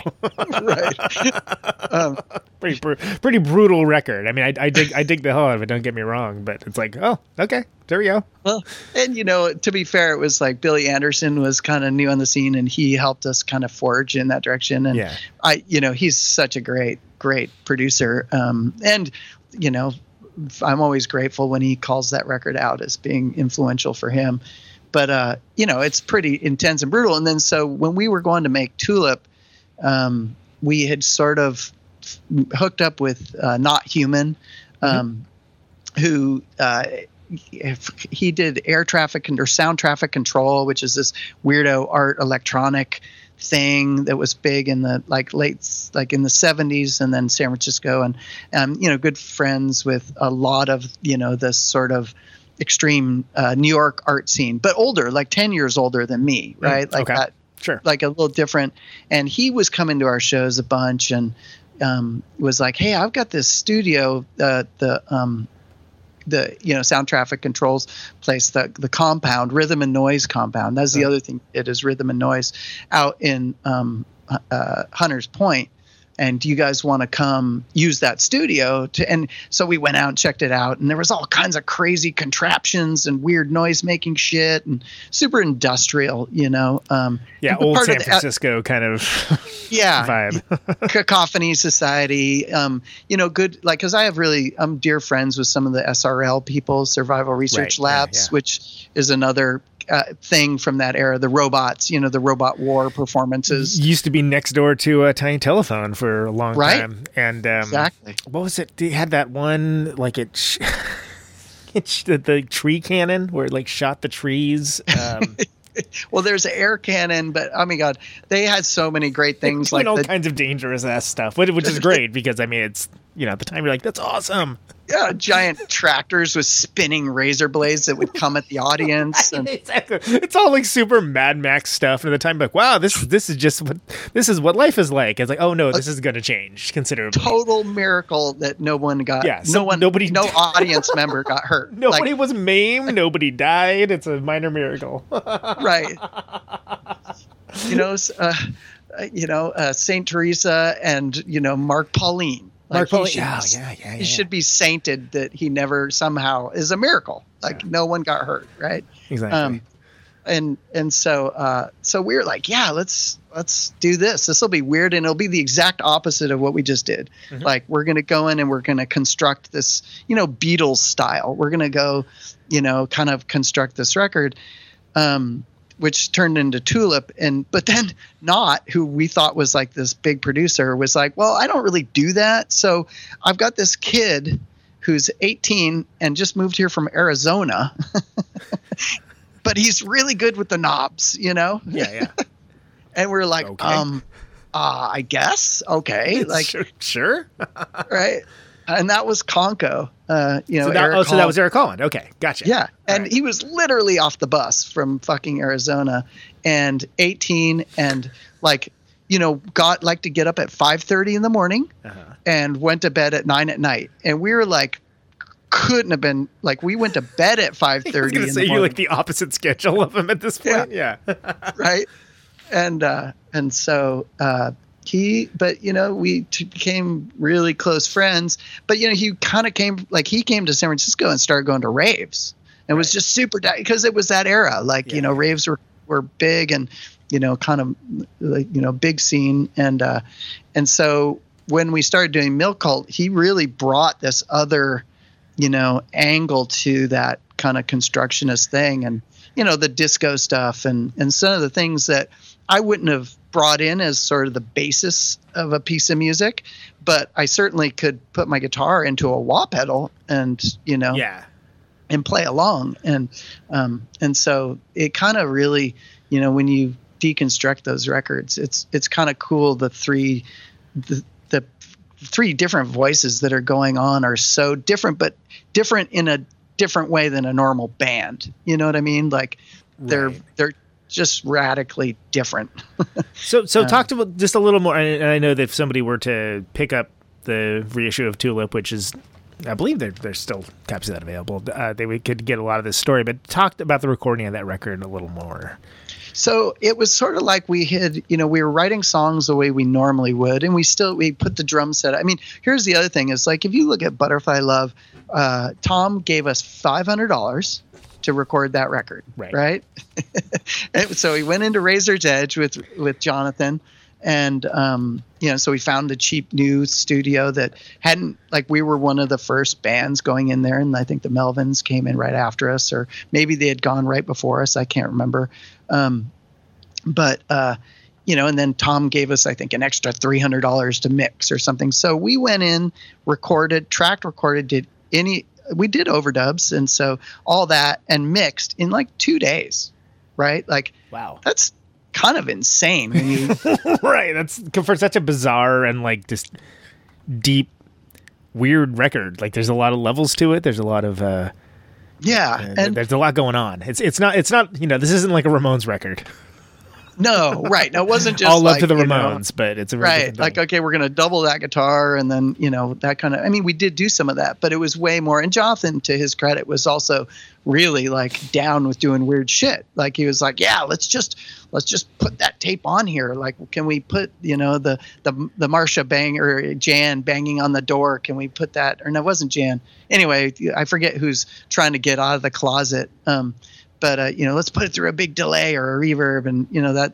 So anyway, that was like 2 days, and then Lurch was really similar because we were recording it more or less live, but we had more money, and Tom was a little more like, okay, I can tell you guys are going to do pretty well, so let's spend a little more on it. So we had maybe 3 or 4 days, but it was probably most of the time was spent mixing, and then we went into Tulip, and we had like 3 months with this warehouse studio space to just fuck around. Right. So, we would just go in there and we'd like track the drums but here's the thing is that instead of a big 2-inch 24-track machine, there was like this 1/2-inch 8-track machine.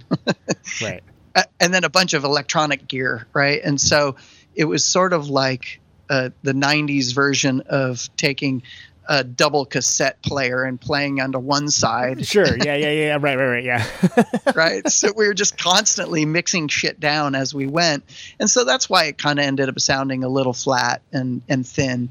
And why, when it came time to remaster it, like that's all we could do, is because I don't think I have any of the original, like if I have the original tracks, they are bounced down. Right. It's like going back to the Beatles or something, like, that's how they made those records. Right. And so those early records, it was all just ping ponging shit down to fewer tracks until you have one left. And then you go on to that one. And so it was cool. It was definitely way more experimental and constructionist, but we were still writing songs. It's just, okay, here we need an intro, how are we going to do the intro? It's like, well, I have this guitar part, but maybe if I took the guitar part and played the guitar backwards and then recorded it and played that backwards and then played along with it, that would make something cool, Right. Just totally like crazy experimentation, just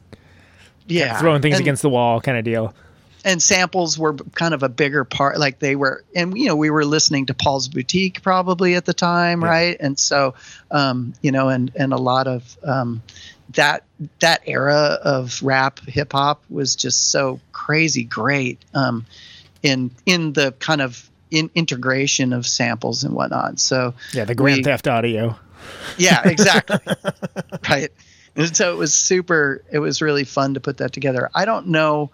Like in retrospect, like I loved doing it. I'm not sure that Darren at the time was super psyched on the process. I don't remember, but it was fun because, we were very social. And so we could go down there and just hang out and play like, it was great. I remember one time doing a solo to something, and that's all we did that day. Is went and hung out, and we're like, well, what should go here? And I'd, how about this? How about that? And, and then do like 6 different takes and finally pick the last one. And then we like drank beer and, right. It was very, I don't know. I really enjoyed the process of it, which I think was also led to Milk Cult style, just hanging out in the studio and making shit, which in a lot of ways is sort of what has led me to where I am today. Where you're at now, yeah. There's through lines for all of it. So with Tulip, there's of course that reissue that came out a couple of years ago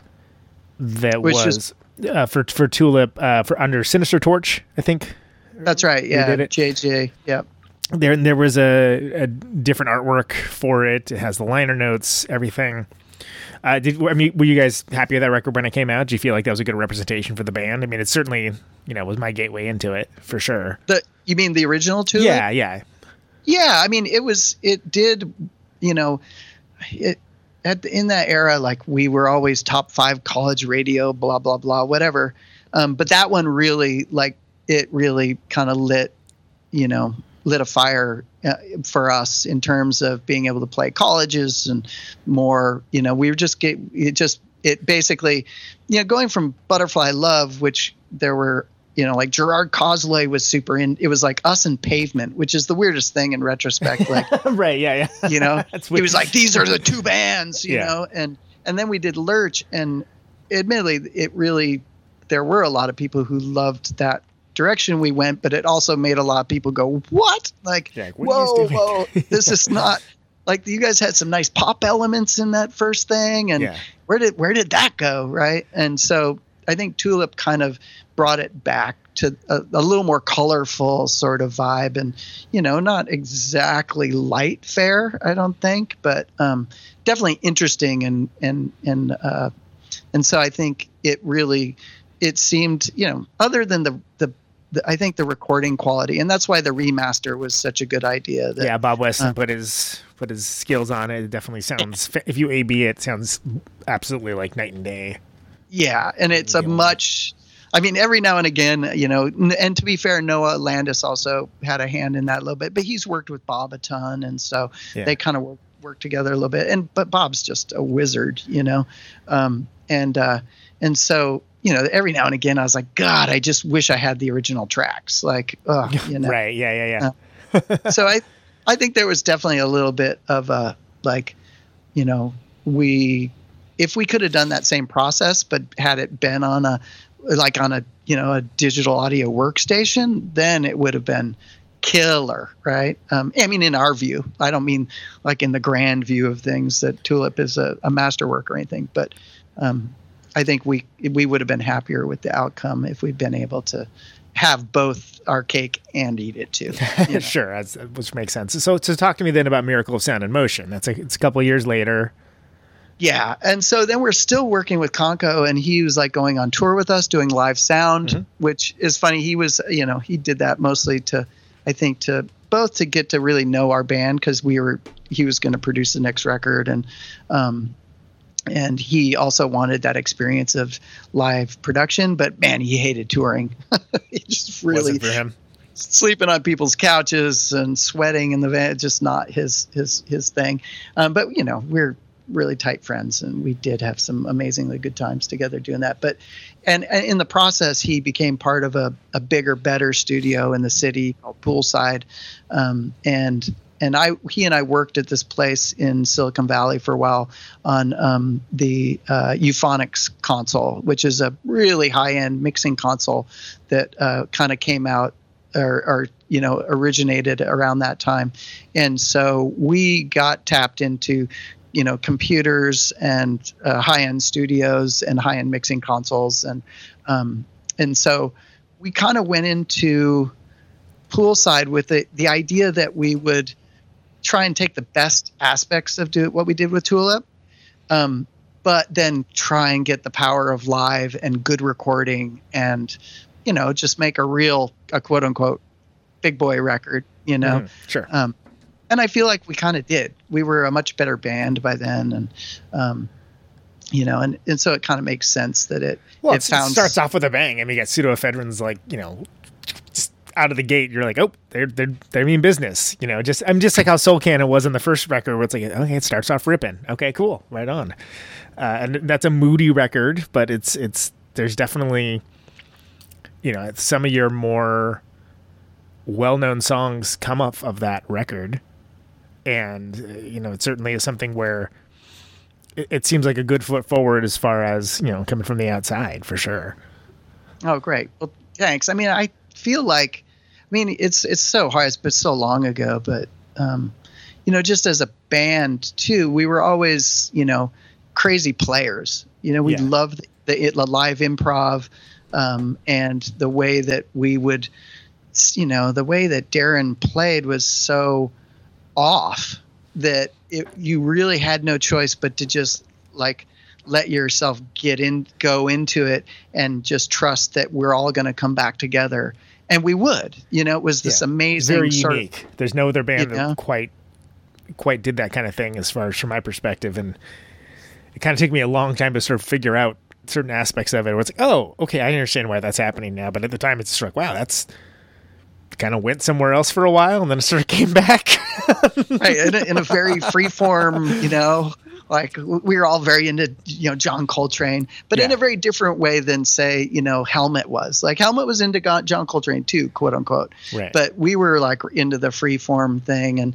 But I think by then we sort of started to realize okay, but we can also craft pieces too. Yeah. And that freeform thing has its place on a record that isn't necessarily, the madness of Lurch or the quirky Saturday morning cartoonness of Tulip, something just a little bigger and stronger and more purposeful. I wish I wish I could say that's actually what we were thinking, but it's, I think it's way more just my kind of projecting backwards a little bit. Sure. Well, you're allowed. So tell me just about real quick the inclusion of the Pose cover.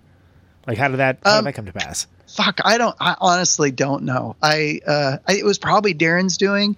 We were big fans, obviously, and we partied a lot. We spent a lot of time in bars and clubs and seeing bands. Oh my God. And there was, a local sort of Irish drinking band that played all the time that we're big fans of. And so I think at some point, I'm pretty sure it was Darren was like, let's cover this. We were big. If you go look at our collection of covers, we did tons and tons of covers. Oh yeah, absolutely. You had the Velvet Underground cover, you had the Black Sabbath cover, the Cheap Trick cover. All kinds of Jimi Hendrix, yeah. And then there was the ones we only did live, which there were quite a few of, Devo included. And I think, it was sort of we need a song. And then we also had a friend who sang, and we were like, let's bring her in and get her to sing on it. And I think it was just one of those, again, non-precious moments where we were like, yeah, I think that'll fit. I don't think we were, again, in some ways I wish we were clever enough to be like, well, we studied the Beatles and the way their records are laid out, and then we studied Led Zeppelin. Right. And we just were not that. We were, and even if I had done that, one of the three of us would have been like, that's bullshit. Fuck you. We're going to do something else. Right. It's how it shook out. Sure. It had to be way more collaborative and the three of us agreeing that this particular thing is a good idea, and so I think that's probably how that happened. But honestly, you could ask Dale, and he'll probably remember exactly how it really did happen. You mentioned covers real quick. There's two things I want to kind of bounce off of that. There's the I Dreamed a Dream cover. Oh yeah, that's backed with the Melvins cover of A Sweet Young Thing Ain't Sweet No More. That's what it is, right? Yeah, it is. I Dreamed a Dream. Yeah. It's one of my favorite covers I think we've done, to be totally honest. Well, and it's interesting because both bands weren't necessarily coming from that different of a place, but they both have very different. It's a different type of, pulls a different feeling out of the song. Right. Yeah, and it's a funny. It was the way and again, I could be misremembering. Dale will be able to tell you the actual answer to this. The other Dale, like not my Dale, but Grover. you know, Buzz's Dale. Yeah, Too many Dales. too many Dales. But we were playing in, you know, there was a pizza place in Champaign, Illinois. Fuck, I can't remember what it's called. But it was the weirdest thing. We would play there every tour, and like 10 people would come. Mm-hmm. But every time, those 10 people would be like Tad and the Melvins and Nirvana are there, or the Cows and, you know, Poster Children. And, you know, it was just every time we played, no one would be there except for all these amazing touring bands who happened to be nearby. Right. And so I have all these great stories of, you know, oh yeah, this one time when we were hanging out with so-and-so. Anyway, but so it was one of those shows, and I think we were on tour with maybe the Flaming Lips and Nirvana. And so that night Flaming Lips had a night off. So it was us and Nirvana. I think this is how this goes, but I could have it. I could be off. Or it was maybe Nirvana and the Melvins were touring, and then we happened to be there. It was one of those patterns, but we were touring with with Nirvana and Flaming Lips at the time. And so maybe anyway, so somehow Nirvana and the Melvins are there, and we're at the van after the show. You know how you're all standing around the van afterwards, and somehow the idea of that single came up. And that single was originally, you know, because it's a take on Mudhoney split with Sonic Youth, mm-hmm. right? Yeah. And I think it was Buzz, of course, came up with it, or one of the Melvins. And as I recall, it was originally supposed to be them and Nirvana, right? And they were discussing it. And I kind of, what I want to say, and God forbid I'm wrong, but I'm pretty sure what it was is Nirvana eventually were like, you know, we really like Sub Pop and we don't want to piss them off, basically. Or right. Like it would be sense. Uncool of us to do this, you know? And so I think we were like, well, fuck, we'll do it. Yeah. You know, we got nothing to lose on that front. And so that's how the specifics could be wrong, but I'm 90% sure it was originally meant to be the Melvins and Nirvana, and it ended up then we kind of were the what's that called in plays? Like we were the study. The understudy. The understudy, that's it. Yeah. We like stepped in at the last minute. And so still though, great. I love the artwork on the cover. Like it's just one of my favorites. But weird story too about that one. Weird industry thing is, for some reason, that was right around when, you know, Nirvana was probably hitting, and we were touring Europe a lot. And so our record label in London was like, okay, this single's coming out. It's going to be huge. We want to, it was this thing that they wanted to do this thing where they print 2,000 and then they sell them to stores, and then they go in and buy them to drive them up the charts, right? Oh, wow. Okay. It's like what they do with like right-wing books to get them on the bestsellers. I'm 100% serious, right? And of course, at the time, you know, we were like, well, A, that's super unethical and lame, and we're not sellouts, blah, blah, blah. You know, like the sellout thing is kind of a joke now. But, and B, it was like, but have you heard the song? Like, right, exactly. It's not exactly the song you would think would be rocketing up the charts. Like you could put that to the top of the charts and still not sell any, you know? Like, yeah. So I just always thought that was so funny and so indicative of sort of the blindness of the big industry, you know? Well, and I'd love to talk to you more, Mike. I just looked at the time though, and I realized we got to kind of wrap this up. I can't believe we're going on like 2 hours. Yeah. We didn't even get to Enlistable. We didn't get the Scars from Falling Down, but you know, I really appreciate all that. You just got to come back. That's the next time. Come back another time. So, last thing, it's the only canned question I ever do. I always ask folks is a pretty easy one, if you choose it to be, and it's why do you do what you do? I'd say two things really. The people, there's two universes that I feel really at home in, and underground art is one of them. Like underground touring bands, particularly from that era, are some of my best friends and some of the most comfortable I've ever been in my skin.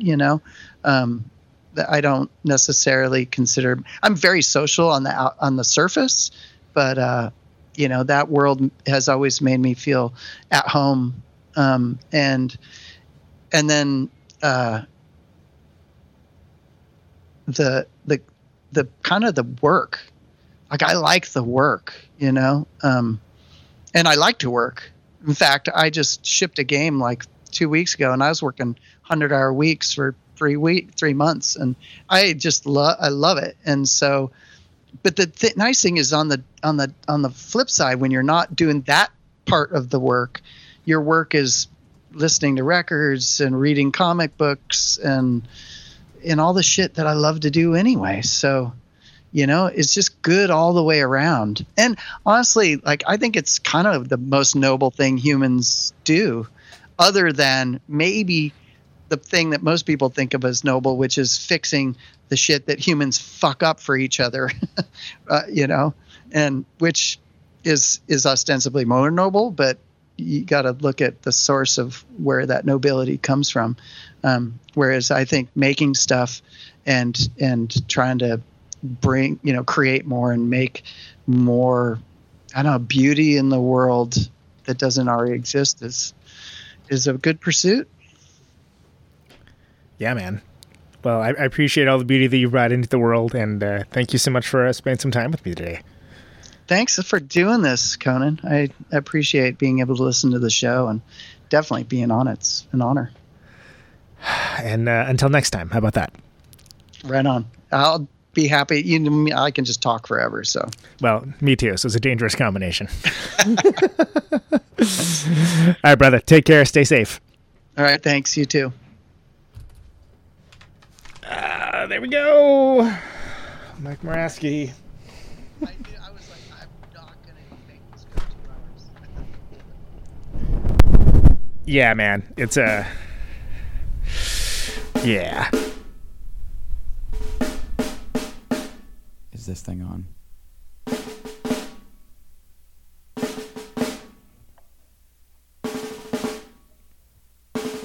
Can you hear me now?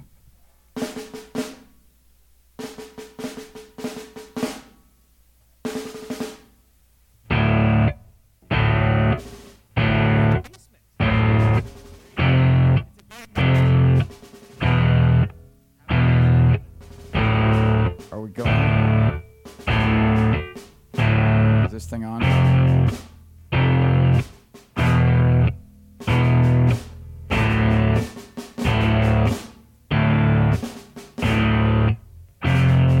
Test.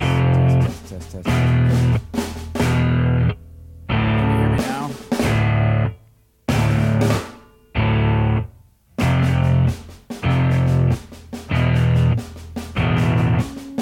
As we come to the close of our broadcast day,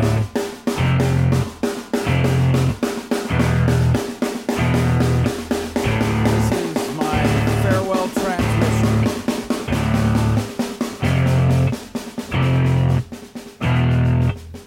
Signing off, Mr. and Mrs. America, and all the ships at sea. Anyone within the sound of my voice.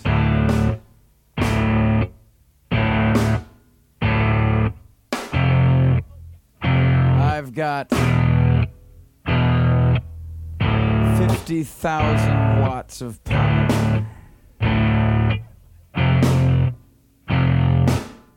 want to ionize the air.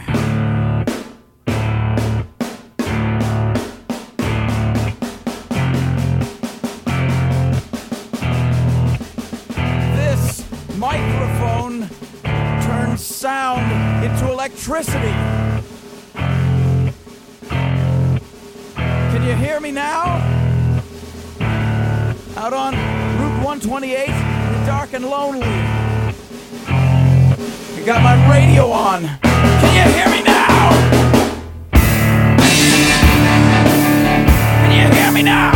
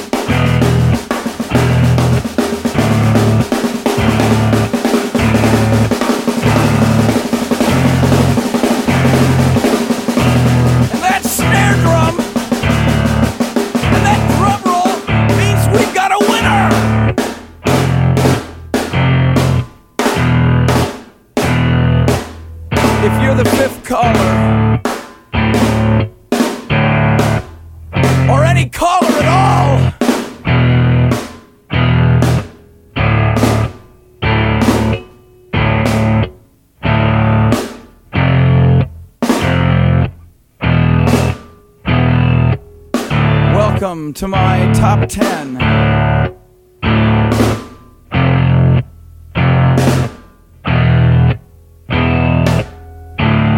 I'd like to thank our sponsor.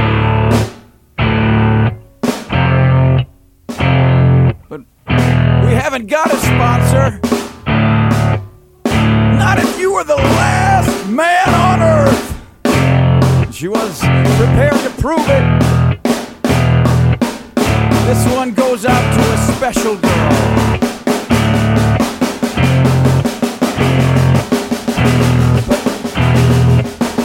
There is no special girl!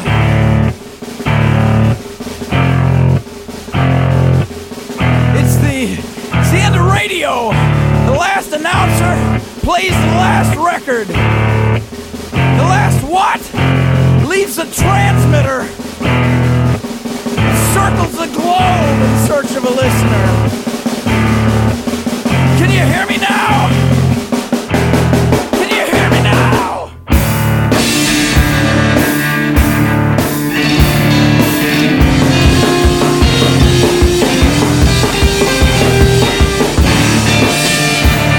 Can you hear me now?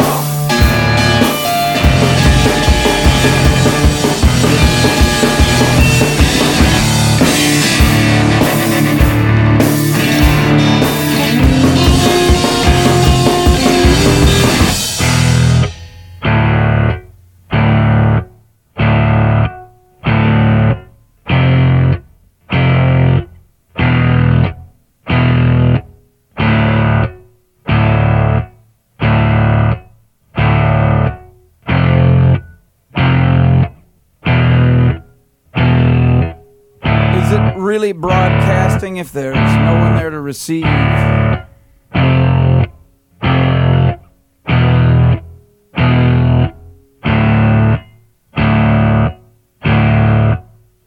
the end of radio. As we come to the close of our broadcast day,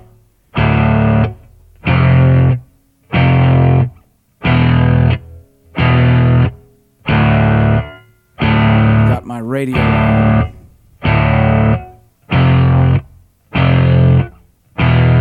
Can you hear me now? Can you hear me now?